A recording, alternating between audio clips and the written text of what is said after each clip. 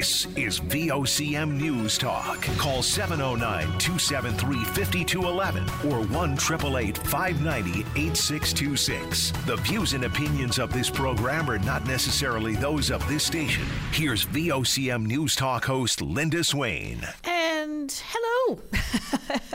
Hello, Claudette. Hello, Linda. Thursday afternoon and all. I don't know why, but suddenly I almost said, we're heading into the weekend, but that's a little bit of wishful thinking. Yes, it does feel a little like a Friday. It does for some reason, but here we are nonetheless, and tomorrow is another day. Well, the Premier is just back from a trip to Dubai in the United Arab Emirates as part of a healthcare recruitment effort and to highlight the province's green energy potential. We heard from Premier Andrew Furey this morning on your VOCM Mornings with Jerry Lynn Mackey and Ben Murphy, but he was just getting into the whole green energy side of things when, unfortunately, the time had elapsed, the morning show being a very, very busy time of day. So I offered the Premier an invitation to come on and join me now. Well, Premier Furey, you just came back from a trip to London and the United Arab Emirates, and I know there was a number of things discussed there. We've been talking a lot about recruitment, but you also talked about energy and clean energy, green energy. What was the discussion like around that, and why have that conversation in Dubai, of all places? Well, believe it or not, Dubai and UAE, more broadly as a country, shares a lot of similarities with Newfoundland and Labrador. And while they have admittedly more significant fiscal power, the makeup of their economy has some significant similarities, including the oil and gas sector and how that fuels their economy. But they are also looking towards the future. So similar to us here in Newfoundland and Labrador, we're looking to decarbonize the fuel of today, recognizing the importance of our petroleum products on the world stage being lower carbon footprint, having a lower carbon footprint than others, while investing in creating the fuels of the future. So they obviously have relied heavily on oil and gas in the past to create just an incredible amount of wealth. So right now, for example, they have trillions, that's plural, and starting with a T, trillions of dollars looking for a place to live. They have this excessive amount of capital that's looking to be deployed around the globe in the green transition.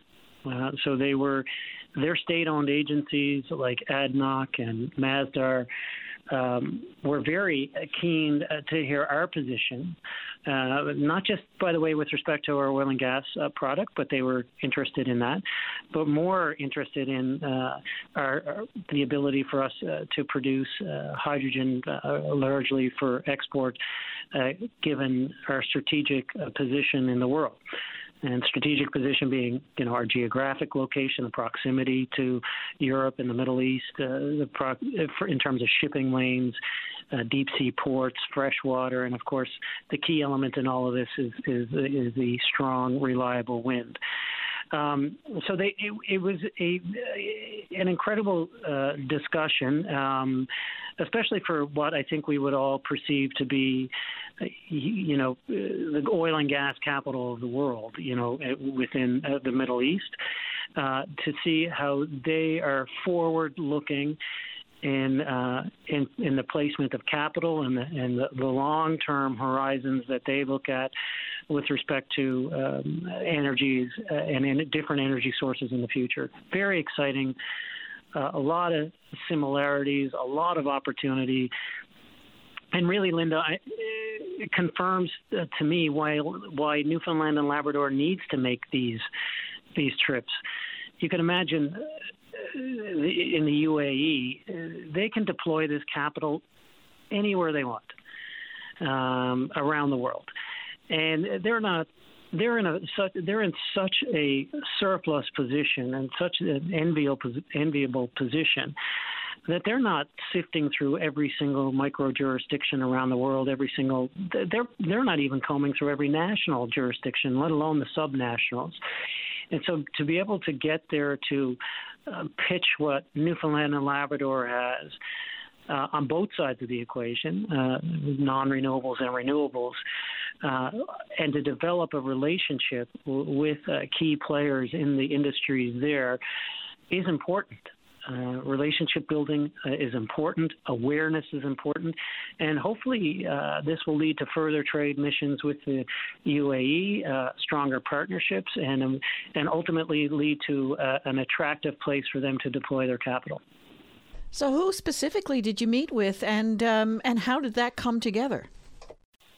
Sure. So whenever we travel abroad, we work with the Canadian Embassy, but we also met with the Canadian UAE Business Coalition, and they helped establish working meetings amongst three main state-owned agencies or partially state-owned agencies.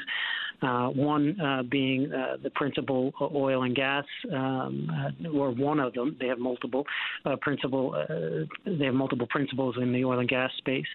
Called ADNOC, and then we met with their green transition and renewable diversification company called Masdar, and we met with the head of their transmission development company as well, and they deploy capital, for example, around the world in building transmission lines. For example, they just did what would normally be a non-economical project, running a cable line from renewable sources in the desert of Morocco to an undersea cable to the United Kingdom, for example. So lots of when you have that kind of capital and when you have that kind of risk profile, there's lots of interesting projects that you can be involved with around the globe, and so it was important to meet with them and show them what Newfoundland and Labrador has to offer. But I want to stress how important it is to have those relationships as well.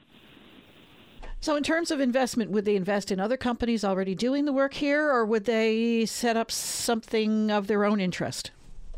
Well, both are possibilities, of course. We're lucky to have several different successful proponents in the wind to hydrogen space here in the province. So there will be a heightened awareness of that for them and looking at where they are going to invest. There's also, other exciting opportunities for them in the critical mineral space and how that intersects with the green transition. I think that this was really the first of what I hope is numerous different trade missions to the UAE. They place a lot of emphasis on building trust and relationships, almost superseding the business case for some investments. And we have exactly what they are looking towards in terms of the green transition and the combination of welcoming geopolitical environment here, the regulatory environment, political environment, and relationships could make it for an exciting and attractive place for them to invest. And I understand that on a separate note, your recruitment efforts met with some success, some offers made there? Absolutely. It's very successful, and thank you to the hardworking women and men who are involved in the team of recruitment in the UAE. We were, of course, part of an Atlantic Canada mission there to attract healthcare workers back to Canada in general. And what people may not realize, what your listeners may not realize, is there's no path to citizenship necessarily for some of these healthcare workers within the country of the UAE. Consequently, they are often looking for a more stable and more stable environment, a more stable country that they can see a path to permanent citizenship. So they were very excited about Canada, very excited about Newfoundland and Labrador, and I'm happy to say 63 offers or more were made to nurses, half of whom are already exam ready, if you will, credentialed ready, 2 pharmacy technicians and 3 radiation technologists. So this will, while they seem like small numbers, sometimes the gaps throughout the province are not large as a quantum. It's when the sum is put together that they look large. But so while we have to do and will continue to do our best in recruiting and retaining people here in Newfoundland and Labrador, we will still be looking abroad to retain the talent that is abroad here to Newfoundland and Labrador and support, by the way, the people working in the healthcare system here at home. You touched on it there, but what would attract someone from the United Arab Emirates to this province, particularly in terms of competition with salaries there? Because I would imagine the salaries there are very high. The salaries, of course, are higher, but you can imagine if you've left your home in, let's say, India or Pakistan and gone to the UAE, and every year you have to renew a visa, and there is definitively no path for you to call this place that you're working in home. Like when you're done, you have to leave, and you have to renew your visa every single year, every few years. Then that may not be an attractive place to live. And in addition to that, while the salaries are high, the cost of living is quite high as well. The society there in general, with the excess of oil and gas in the capital, is quite opulent, and so the numeric bottom line of your salary may be high, but your purchasing power may be reduced. So what we noticed really was attractive to people in just casual conversations was simple things that we may take for granted here, like no traffic. So some of these people have come from Delhi and now are in a bigger city of Dubai. They have to live on the outskirts in an apartment, and the traffic can be a real hindrance to them and their family. Obviously, we don't have that here. Although sometimes waiting at 2 traffic lights can sound frustrating. It's not a 2-hour commute, as some of these people experience. The vistas, the open landscape, the lack of pollution, all are very attractive for people. The focus on family here in Newfoundland and Labrador, the welcoming, the fact that we are so welcoming as a society, opening our hearts and homes and being able to share stories like Come From Away that have been recognized around the world was all an attractive pull for these medical professionals. On top of that, them recognizing that we have an aggressive healthcare agenda that is transformational, help them realize the commitment that the province and the Premier in particular plays in trying to create a new system, which for some of them certainly was an exciting prospect.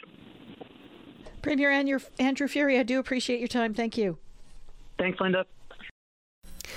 Well, coming up, new life for the shipyard in Harbour Grace. We'll get an update from OCI President Blaine Sullivan. This is News Talk on VOCM. Stay informed and have your say on the news of the day with your VOCM. Join Linda Swain weekday afternoons from 4 to 5 p.m. for an hour of talk and discussion with decision makers and listeners like you. News Talk on your VOCM. And we are back. Well, it was once touted as a real success story in Conception Bay North, but Harbour Grace Ocean Enterprises, which had been building and repairing boats, ran into some trouble during the pandemic and sought creditor protection late last year. Ocean Choice International has been selected by the Monitor as the successful bidder for that operation. President of OCI, Blaine Sullivan, joins me now. Well, Blaine Sullivan, tell us, you seem to be interested in the Harbour Grace shipbuilding facility there. What are your plans? Yeah, well, I guess my intentions are to finalise the sale if possible, and to continue on the business of the yard as it has been in the past, and build on the projects they've done, and try to improve it and grow it over time. And certainly want to, work with the people there.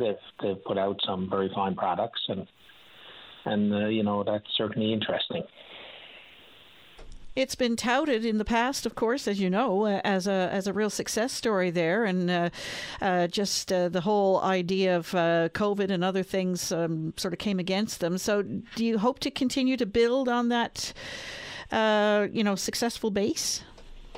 Yes, definitely. I mean, they've put out some really high quality vessels, and they're, have a good location, a good workforce there, and certainly looking forward to getting an opportunity to work with them. So what's the earliest you could possibly take over there? Well, I understand, I've been selected by the monitor, apparently, and the highest bidder, and they need to get approval of the court to go and complete a sale, and I assume, if they're successful with that today, I'd say there is some logistics involved, so I guess 3 weeks plus or minus a week, I guess, to conclude a sale, and then we should be able to get going. So what's your message to the workers there in particular, I suppose, and the residents of Harbour Grace? Well, we, just hopefully we can all work together in a good spirit to build on what's done there, and, to build up the yard and to make it a success, and a good place to work, and a good corporate citizen in Harbour Grace. Do you see this as complementing your existing operations? It's really a potential service supplier to our existing operations. We have owned ships in both NL Marine and in Ocean Choice. I guess we'd have to compete for that business, and as well as any other shipbuilding or repair business that happens to be in the area. And what attracted you to it? Well, I was familiar with the yard. They built a boat for our aquaculture company, NL Marine, and I was impressed with the quality of the build.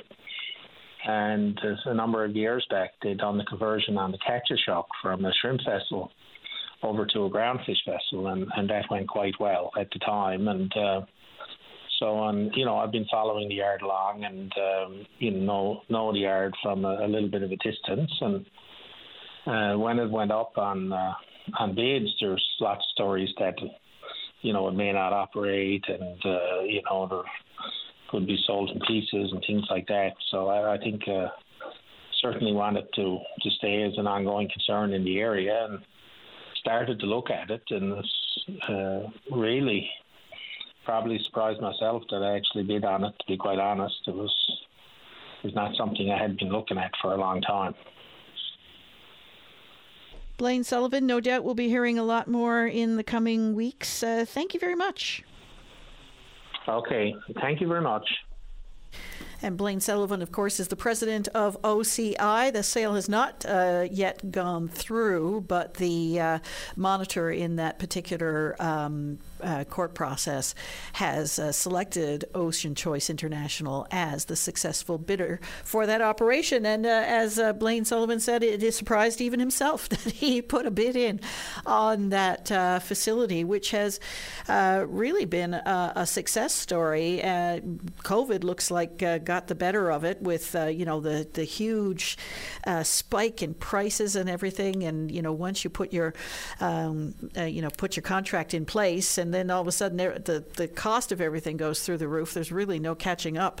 So hopefully very good news for the people and workers there in Harbour Grace. Well, something that a lot of people, especially in this industry, have been watching very closely. Bell Media is ending multiple television newscasts and making other programming cuts after its parent company announced it was cutting 4,800 jobs and selling 45 of its 103 regional regional radio stations. Weekday noon newscasts at all CTV stations being scrapped except in Toronto, and the company is cutting all 6 p.m. and 11 p.m. newscasts on weekends on all CTV and CTV2 stations except in Toronto, Montreal, and Ottawa. Bell says it effectively sold off half of its radio portfolio because, as they put it, it's not a viable business anymore. Carleton University journalism professor Dwayne Winsex, however, says new ownership could be beneficial for the divested stations. That's because the buyers are mostly well-established, smaller regional and local broadcasting stations that are more connected to the community. So something to be watching very closely. And there's been a lot of different things happening in the broadcast industry across Canada and around the world, particularly since COVID. Something else that the world has been watching, the man Ukrainian President Volodymyr Zelensky is named to lead the country's military, has played a key role in some of Ukraine's biggest victories in its war with Russia, including overseeing the successful defense of the capital in the early days of the invasion. Colonel General Alexander Syrsky, who has been commander of Ukraine's ground forces, took over the head job on Thursday at a very challenging time, with the war poised to enter its third year. Can you just imagine? Morale is low. The military is facing shortages of ammunition and personnel, and Kyiv is struggling to maintain support from the West. The choice of Syrsky is hardly a surprise, as few in the Ukrainian military have the experience and know-how to fill the role. Dragging into its third year, I don't think any of us anticipated that this particular war would last this long. No. And also, I still wondered about it while everything's been happening elsewhere in the world. You remember, like, every single, when it first started, I mean, it was on 24/7, but then, you know, other things seemed to be taking priority in other wars. And so Ukraine was on the back burner and you didn't hear from it. But I still can't believe it's been 3 years and really not getting daily coverage either. Like, it blows my mind. Because I suppose, and, you know, rightfully or wrongfully, our attentions have been, you know, placed elsewhere right now. There's so much going on in the world, not the least of which is what's happening in Israel and Gaza. So, you know, of course, that's what garners a lot of attention. And when something bogs down to that level and there's no real, you know, nothing to report, we'll say, one way or another, except that it is continuing. It's still continuing and still bombing. It becomes a lot more difficult to keep sort of the world's attention on that kind of thing. And that's one of the things that Volodymyr Zelensky has been facing now, because he's been getting a lot of support from the West in that fight. But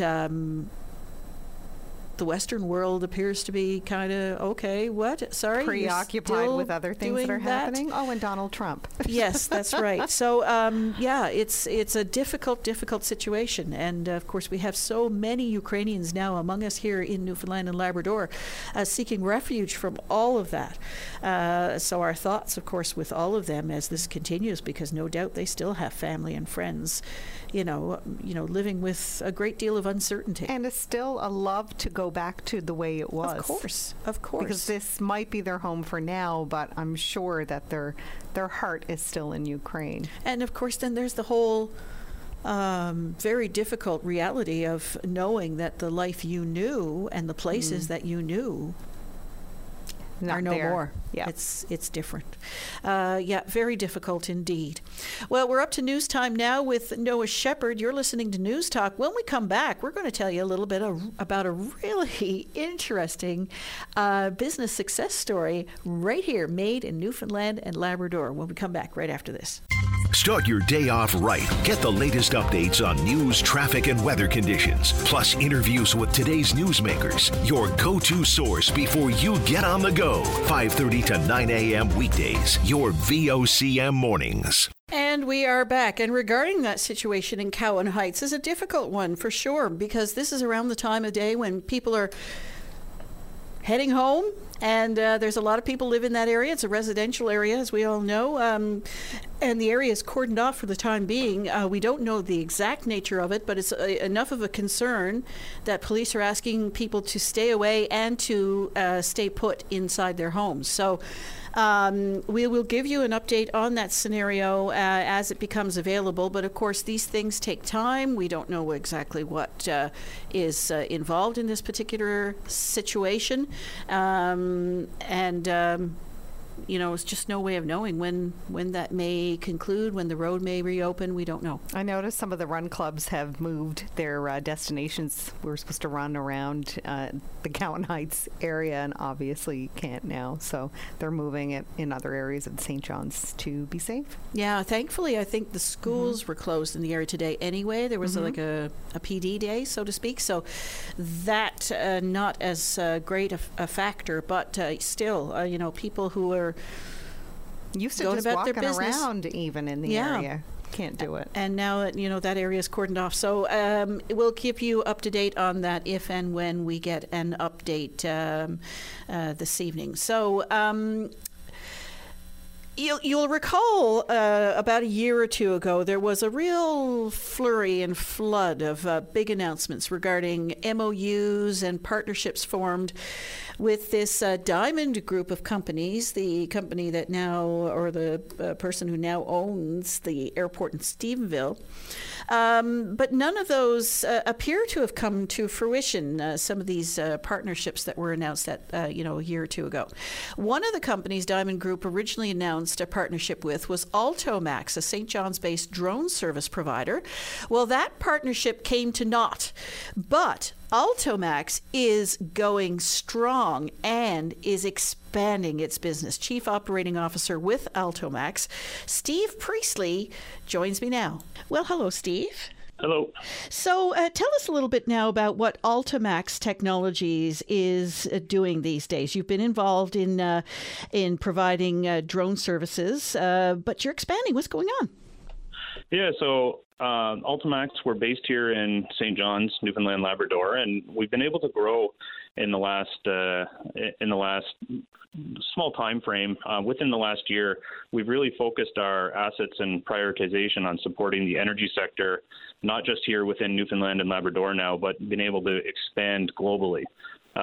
In the past year, we've recently opened up an office in Abu Dhabi, UAE, to support the energy sector within the Middle East and Africa, as well as we've really focused in on the compliance side of drones, especially on the commercial side, and we've actually become the first global certification body for ISO 21384-3 for unmanned flight for operational procedures. All right, you know what that means, but what does that mean? Essentially, what that means is there's a certificate, or there's an ISO standard for unmanned flight for drone programs, which means are drone programs flying safe? Do they have the standard operation procedures in place to do so? When the pandemic hit, we actually really wanted to take a big focus on compliance ourselves, because we do fly offshore. However, we also fly over critical infrastructure across North America and globally. So we wanted to become ISO certified. What we came to realize was there was actually not a certification body to certify us anywhere in the world. So we spent about 2 years becoming a certification body ourselves. And just earlier last year, we achieved that status. And currently, any company globally that wants to have their drone program certified actually have to come to Altomax, based here in St. John's, Newfoundland, to do that certification process. So it is a giant success for us. That's fascinating. Did you ever imagine that you'd be taken in that kind of a direction? I did not. It's kind of unique, just because in the last year alone, our company, which is based, in the last year alone, our company, which has a strong Newfoundland and Labradorian workforce, we've been able to work on 5 continents. We've worked in over 20 countries, and we worked on so many different unique projects, often supporting the energy sector, but also in the compliance side of things. A lot of people have trust issues when it comes to drones, and what Altomax is trying to do is be a leader within the industry to try to fortify the kind of strategic growth of the industry itself for commercial use. Well, that's it. You said the trust issue, because I think a lot of people, when they think about drones, they think about military or spy applications. So, in terms of commercial use, what kind of things are they used for? We use them for a lot of commercial inspections. So we do a lot of unique work, such as we do confined space inspections with drones. So we can actually fly inside of tanks. We can fly inside of ships. We can fly down in sewers, historically places where workers would have to go work in confined spaces for long periods of time. Now we can put drones in there and do that work where there's no such thing as job loss within that market. The same crews are still going in making those confined space inspections, but now they only have to be within a confined space for a very minimal amount of time instead of extended periods. We also do a lot of work where over critical infrastructure at heights. So we can do stuff like water towers, cell towers, utility inspections. Same thing historically, where you have workers working at heights with rope access teams. Now we can do a lot of that work looking for kind of anomalies, and then a crew can be dispatched to those areas for very short periods of time. So for us, it's not about as you said, it's not about some of those issues. For us, it's more about commercial inspection and making the workflow much safer. And is there an increasing demand for these types of services? There is. Just our company was founded here within the province in 2018. Since that time, we've opened up an office in Toronto, Calgary, Surrey, BC, Bellingham, Washington, now Abu Dhabi, as well as Ireland. We've been able to kind of expand and continuously grow just based on so many unique opportunities we've been able to have. And how did you get involved in this type of business? Myself and my business partner, we had an environmental company where we started using drones. But what we really did was take a look at the market and really noticed the drone market is changing and emerging day by day, and the technology is increasing day by day. But we really noticed a gap at the top for kind of a company that can do things safely, but really we also noticed a gap in the market when it came to the compliance side of drones as well. So we really understand some of these issues, and we know the market is going to continue to emerge, but we also know that there's much safer ways to do some of this.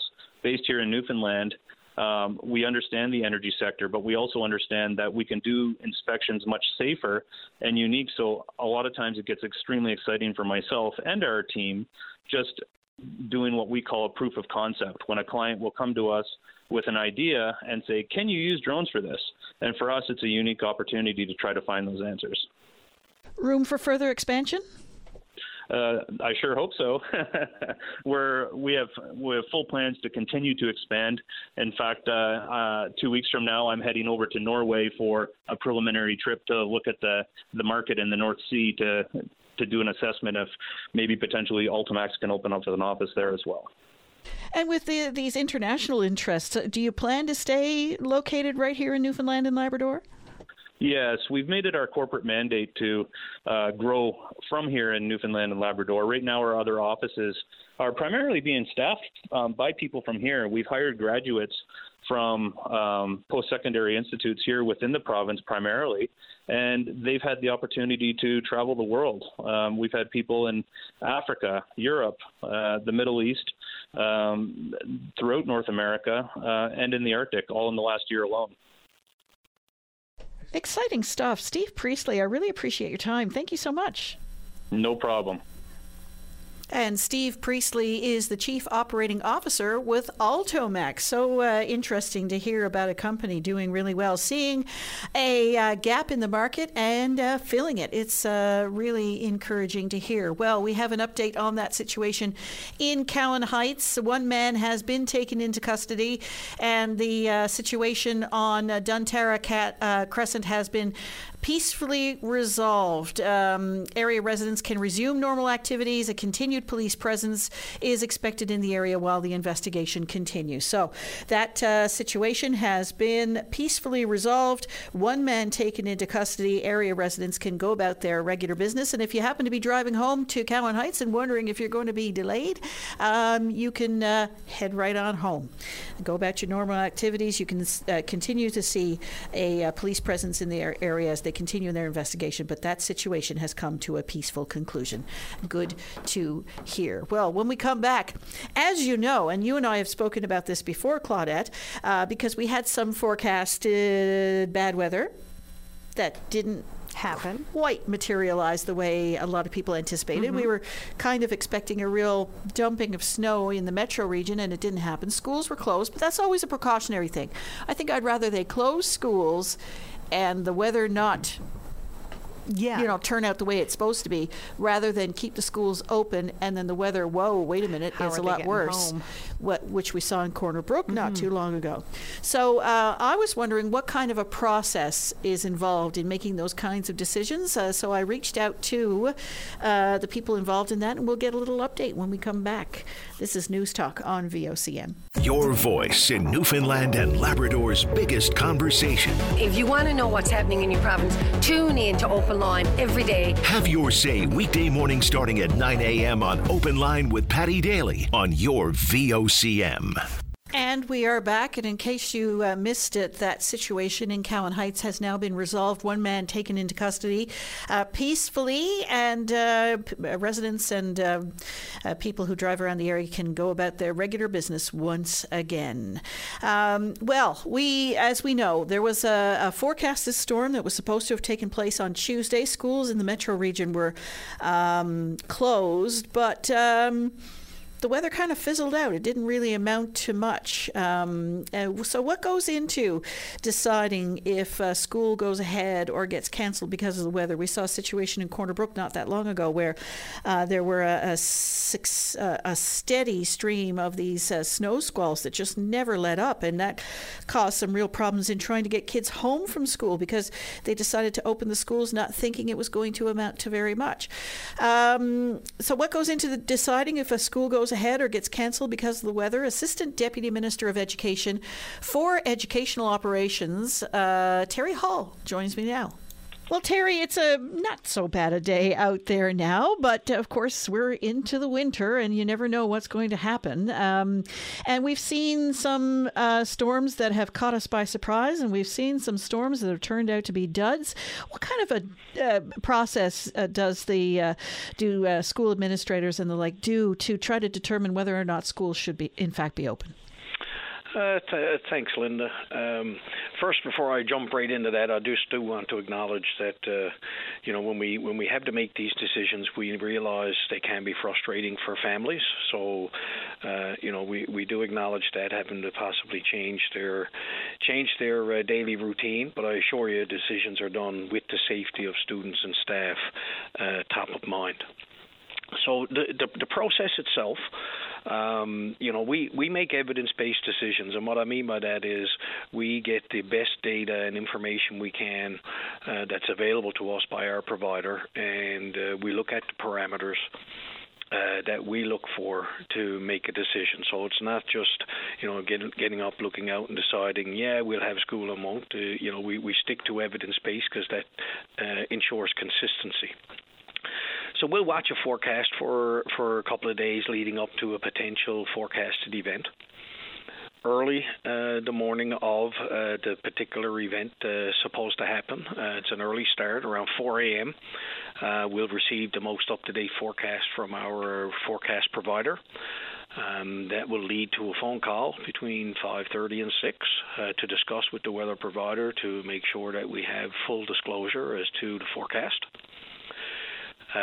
Also around that time, we have people that will have a chat with municipalities, roads, transportation staff, all to get their input in terms of their part that they play in a weather event and safety from their point of view.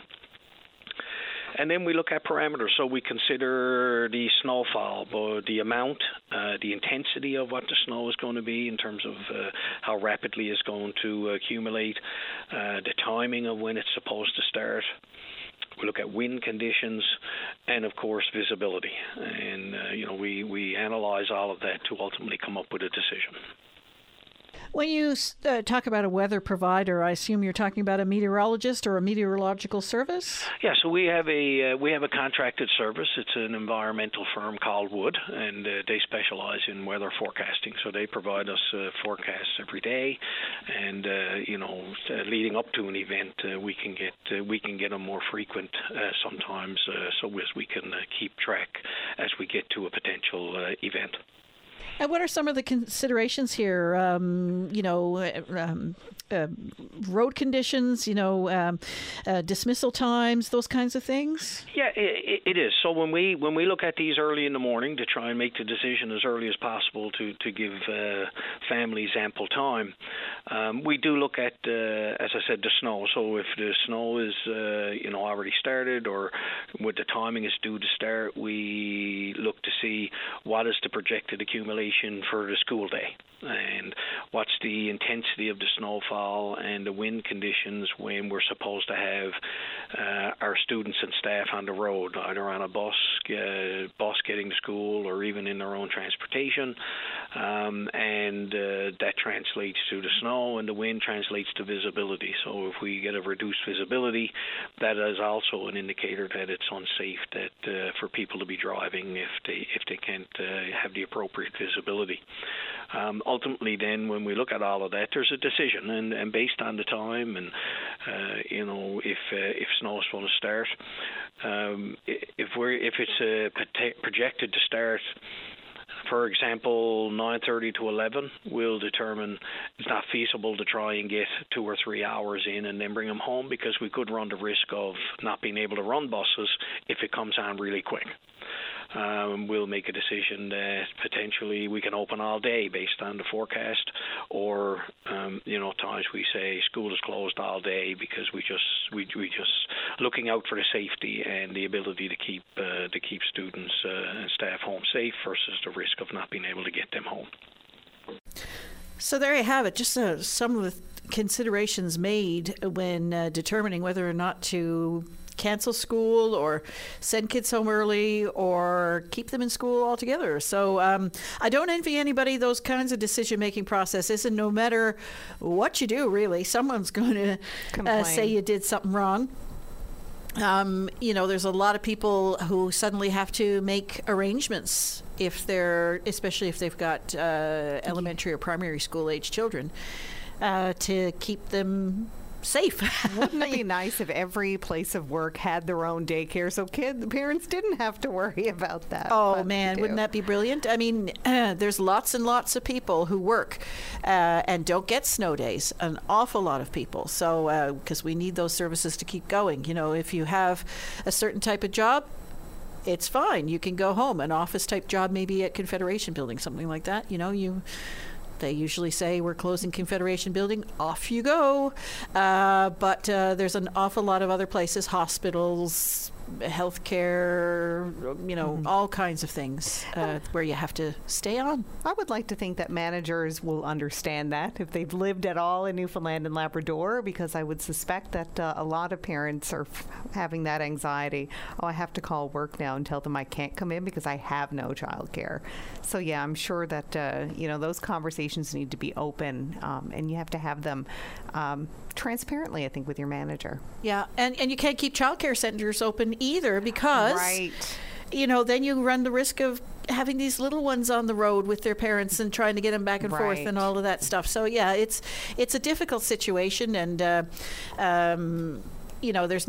really no winning. So I get it. I've been there a dozen times or more. So I totally get it when you suddenly look at the phone and you're like, uh-oh, what do I do now? What do I do? Right. Anyway, there you go. Well, are you a Swiftie?